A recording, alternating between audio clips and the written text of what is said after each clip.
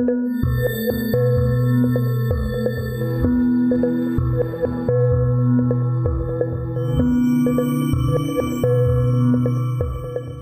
back to the History of South Africa podcast with me, your host, Des Latham. This is episode 6, and this week we're focusing on one of the earliest known empires called the Mapungubwe and the arrival of Bartolomeu. As we heard last episode, Mapungubwe emerged from the increased trade between central South Africa and the east coast seaboard, including goods such as ivory, skins, and eventually gold, around 1000 AD. Unlike areas of Africa further north and northwest, the slave trade did not impact this region as much as others for a number of reasons. The main is distance. Each mile further south from the Arabian, Asian, and European markets, and then American centers of slavery, meant it was a threat to the survival of those unfortunate souls seized as slaves by intermediaries. So Mapungubwe and Great Zimbabwe were not crucial in the trade of humans over the centuries. Their power lay in goods rather than people. We heard too how by the start of the 11th century, Mapungubwe culture had shifted from the complex cattle pattern, where each settlement featured a large cattle kraal in the center, to something very different. The spatial expression of statues and greater social distance between elite and commoner was expressed through the trade and storage of valuable products that replaced cattle as items regarded as the most important. While ivory had been traded for hundreds of years, gold became extremely important to the Mapungubwe people. Gold-plated rhino statuettes, a bowl, and a scepter had been found in the grave of what we think was a royal cemetery on the Mapungubwe main settlement hilltop. In more modern Shona ethnography, the black rhino is a symbol of political power and leadership, so there is some speculation that the golden rhino found in the grave pointed to an important burial site. These royal burial sites are also smothered in something else: thousands of gold and glass trade beads. In contrast, down below in the flatland, that's below the royal hill, commoners' graves had no gold whatsoever. We also know from archaeological finds that exotic trade items like beads, as well as craft activities such as metallurgy and ivory carving, were controlled by elites. The spatial distance between these elites on the hill and commoners down below grew around this period, whereas before the large central royal enclosure was surrounded by commoners' huts and buildings. At the base of Mapungubwe Hill, commoner households were still being laid out according to the central cattle pattern which we heard about last week. This is a clear example of class differentiation, and there's not too much to debate about what happened historically. Furthermore, the geographical breadth of this empire was significant, with the presence of Mapungubwe ceramics and pottery found in eastern Botswana and south towards the Sotho mountain range, as well as deep into Zimbabwe to the northwest. In the eastern Botswana area, what had happened by the 11th century was the Zizo communities had regrouped and morphed into the Tsotho tradition, where farmers developed much shallower political hierarchies. These people were rooted in livestock management and traded deep into the Kalahari hinterland through to the Okavango in northwestern Botswana. They interacted with the pastoralist and hunter-gatherer peoples in the region. What is really fascinating is the emergence of a complex system of food production on a large scale, certainly larger than we unearthed previously. The day-to-day needs of a people gathered around the royal hill was based on an ability to produce food for storage and not just for immediate consumption, but on a large scale. The area today would not really be able to sustain large-scale grain production. The location of elite and commoner settlements here throughout the 10th to the 13th centuries shed light on how the scale of agricultural production was achieved. It's all about geography, of course. Besides finding a place where water flows, these people also set up their settlements near alluvial gold that was being washed down the rivers, draining the gold-rich geology of the Zimbabwe plateau to the north. So these folks were looking out across a landscape that had gold and an extensive floodplain close to the Limpopo River, just upstream from the junction with the Shashi River. Access to a relatively large volume of water was crucial, and the annual floodwaters were used to plant and harvest large fields of grain. The predictable production was also bolstered by the nutritional rejuvenation of the floodplain soils, a rather delicate balance, as those who lived along the Nile know. We also know that by the end of the Mapungubwe period, this balance was going out of sync, as a downturn in the amount of rainfall by the end of the 13th century impacted the ability of these people to feed themselves in large numbers. Look, there's quite a bit of debate about this, with suggestions that right at the end of the Mapungubwe period, rainfall actually rose, but the overall analysis is that the variation in volume must have contributed to its demise in a more general sense. These people dominated the trade patterns of southern Africa to the east coast for around 200 years, but by the 1300s, Great Zimbabwe to the northeast began to grow in size and importance. And this new state was Shona speaking by now, and it began what is known as the second phase of the Zimbabwe tradition. The location of Great Zimbabwe is on a south-facing slope of the Zimbabwean plateau, and it gets more rain than the Mapungubwe area. Great Zimbabwe has another advantage over the lowlands further west. It's closer to the important trading ports of the Indian Ocean. Whatever the main motivation, the reality is there was a cultural continuity between Mapungubwe and Great Zimbabwe, although in the latter it appears in the archaeological record in a monumental scale.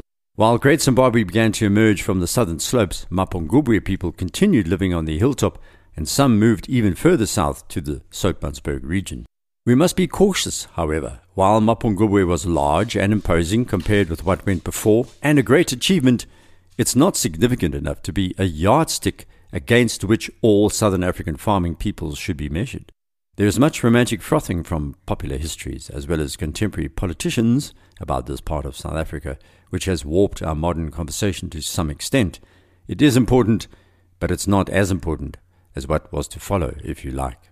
As I mentioned last episode, from around 1,000 years before the present, a distinct identity begins emerging that we can track through ethnography and oral history to the present.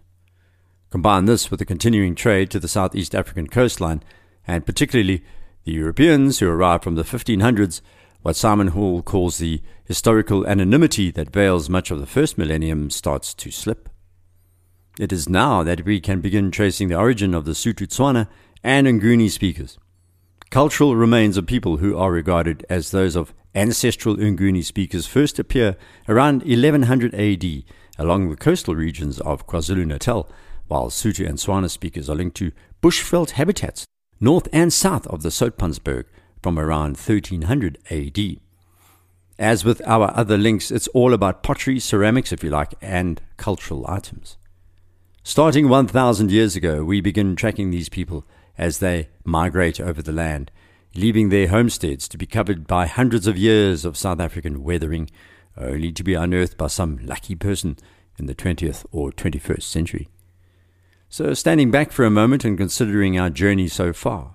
In our first few episodes, we heard about the geological change, then climate shifts. Then we covered the earliest known hunter-gatherer people who left their mark on the land over 100,000 years.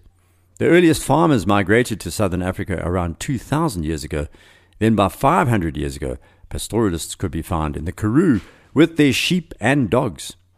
Cattle begin arriving around 500 AD, and pastoralists dominate the west of the country with its arid conditions suited to livestock. But these people did not work iron like those in the east, the wetter summer rainfall areas. By 900 AD, the central region is trading with East African ports, which leads to larger empires, which can be found by 900 through to 1300 AD. It is now that the more modern people of South Africa can be identified more precisely, the Nguni, the Sotho, the Tswana. So let's take a good look at what happened next. As I said, cultural remains of people who are most likely to be Nguni speakers first appear in the archaeological record around 1100 AD along the KwaZulu Natal coast, while Sotho and Tswana speakers are traced in the bushveld habitats, and that's north and south of the Sotho from around 1300 AD. This we know from ceramics and other cultural treasures embedded in graves, as well as the settlement style itself, unearthed by archaeologists. So, from the start of the second millennium to today, these identities became even more recognizable as the archaeological chronology overlaps with both oral and written records. As you can probably guess, the earliest sites linked to ancestral Sotho and Tswana people dating to the early 14th century can be found in the Limpopo province of modern South Africa. By the 15th century, these people expanded south into northwest province of today and into the eastern and southeastern Botswana regions. In later podcasts, I'll explain how these people pushed through into the high-veld grasslands of KwaZulu-Natal, the Highlands, and the Eastern Free State, and that was by the 1600s as the Dutch under Jan van Riebeeck set up their first Cape refueling station. Standing back once more and looking from above, so to speak, it's clear that the Sotho and Tswana people populated South Africa from north to south. But the Nguni people, on the other hand, are a different kettle of fish. We know enough to say there is no continuous record of settlements and homesteads between the early farmer phase of what's known as the Inchikani and those pioneer Nguni folks. What this means, in a nutshell, is that although there were ancient people who farmed in KwaZulu Natal, they were not the same as the new arrivals who spoke a form of early Zulu and eventually isiXhosa. However, it does mean that the origins of both the Sotho, Tswana and Nguni speakers appear to be broadly related. The impetus that was behind the movement must have come from the north of the Limpopo. Here is a fascinating aside. There are links between the early Nguni pottery and 13th century pottery that has been found at a place called Ivuna in Tanzania. There's another connection between people. There are similarities linguistically between both Nguni and Sotho Tswana languages and East African languages. For example, kinship terminology such as the practice of hlonipha, or respect shown by a married woman for her husband's patrilineal family, is one way they avoid words associated with the patrilineal family itself. And the importance of cattle over agriculture and a material culture that follows East African patterns, for example, beehive houses. Much later, by the 19th century, there would be more contact and migrations that tied these two regions together. The evidence is pretty overwhelming that the origins of both the Nguni and Sotho Tswana speakers of South Africa today are to be found in East Africa. The frustrating thing is we just don't know why they began moving south from the areas as far north as Lake Malawi, except because of what is known as fission between or within kin groups. Khoi farmers as well as Dutch settlers also followed a form of fission, which means sons and powerful men leave the homestead to set up their own settlements away from their parents. They move into virgin territory at times. At others, they would bump into existing ancient farmers and co-opt them or fold them into the new culture. Once they were established in South Africa, distinctive Sotho Tswana settlements appear between the 14th and 15th centuries, spreading south. These Sotho and Tswana were actually part of a new frontier farming community, as strange as that may sound to the modern ear. There is not a great deal of oral history about the first century or two of this intermingling, where the ancient first farmers were overtaken by these Sotho and Tswana. There is a subtle incorporation of some early Iron Age decorations into the style of the Sotho Tswana pottery, and in eastern Botswana we know they shared the landscape at first. The 15th century was a busy time, and not just for the Sotho Tswana and Nguni peoples beginning to spread around southern Africa. Further afield in Europe, moves were afoot that would have a cataclysmic effect on global history. It was the time of Portuguese and Spanish expansion, soon thereafter to be followed by the Dutch, the French, and the English. On the 3rd day of February 1488, herdsmen on the shore of Mossel Bay of South Africa underwent an extraordinary and unprecedented experience.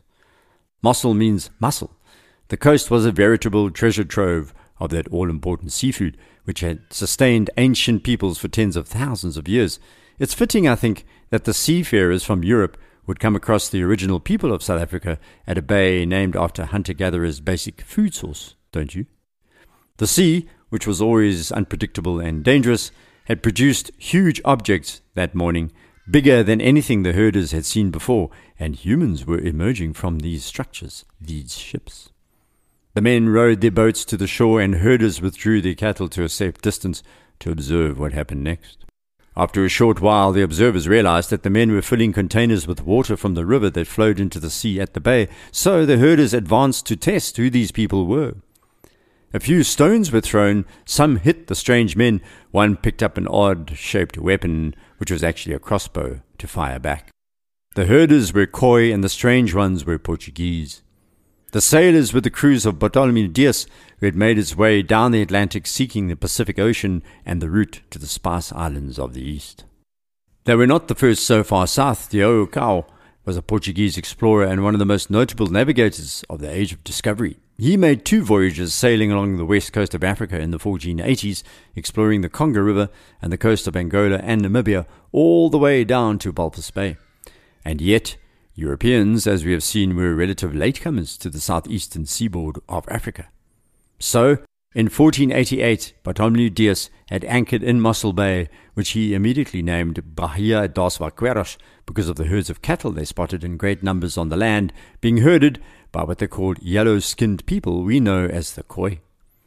Diaz would eventually sail 300 miles further northeast up the coast to Cape Padrone, the eastern tip of Algoa Bay. That is present-day Port Elizabeth, or should I say its new name, Gqeberha. This is where he came across other people, the isiXhosa, and saw that they were different, that they weren't the same as the Khoi. And so the story of South Africa is one of changing names and migrating people, like its changing landscapes and the owners of that landscape. We do not know what the Khoi called Mossel Bay when Diaz called it Bahia das Vaqueiros, but after settlers arrived from the Netherlands and England, the name changed, and so it's changed again. That plays havoc with Google Maps these days, but bear with me. What's in a name, after all, except dominant culture of the moment? Perhaps, in a generation, it will receive another name, although all this revisionism costs money as signs are reprinted and erected by the dominant culture. Humans are the strangest of the mammals. We mark territories like a pack of wolves, and each new pack marks the land with a spray of words on a tree. And as with wolves, that spray symbolizes the ownership or control of the landscape, warning competitors that a new pack is in control. Diaz planted another stone pillar at Algoa Bay, as they had done along the coastline of southern Africa in 1488. They weren't the first Portuguese, but they were the first Europeans to travel as far northeast around the tip of Africa. Diaz turned around and headed home, satisfied he'd found the route to the Spice Islands. It was only on his return trip that he hugged the coastline and actually passed around False Bay, and that most symbolic of points in southern Africa for all of us, Cape Point. That sharp point sticks out of a map below Cape Town, which is often and mistakenly referred to as the southernmost tip of Africa. Of course, that is wrong.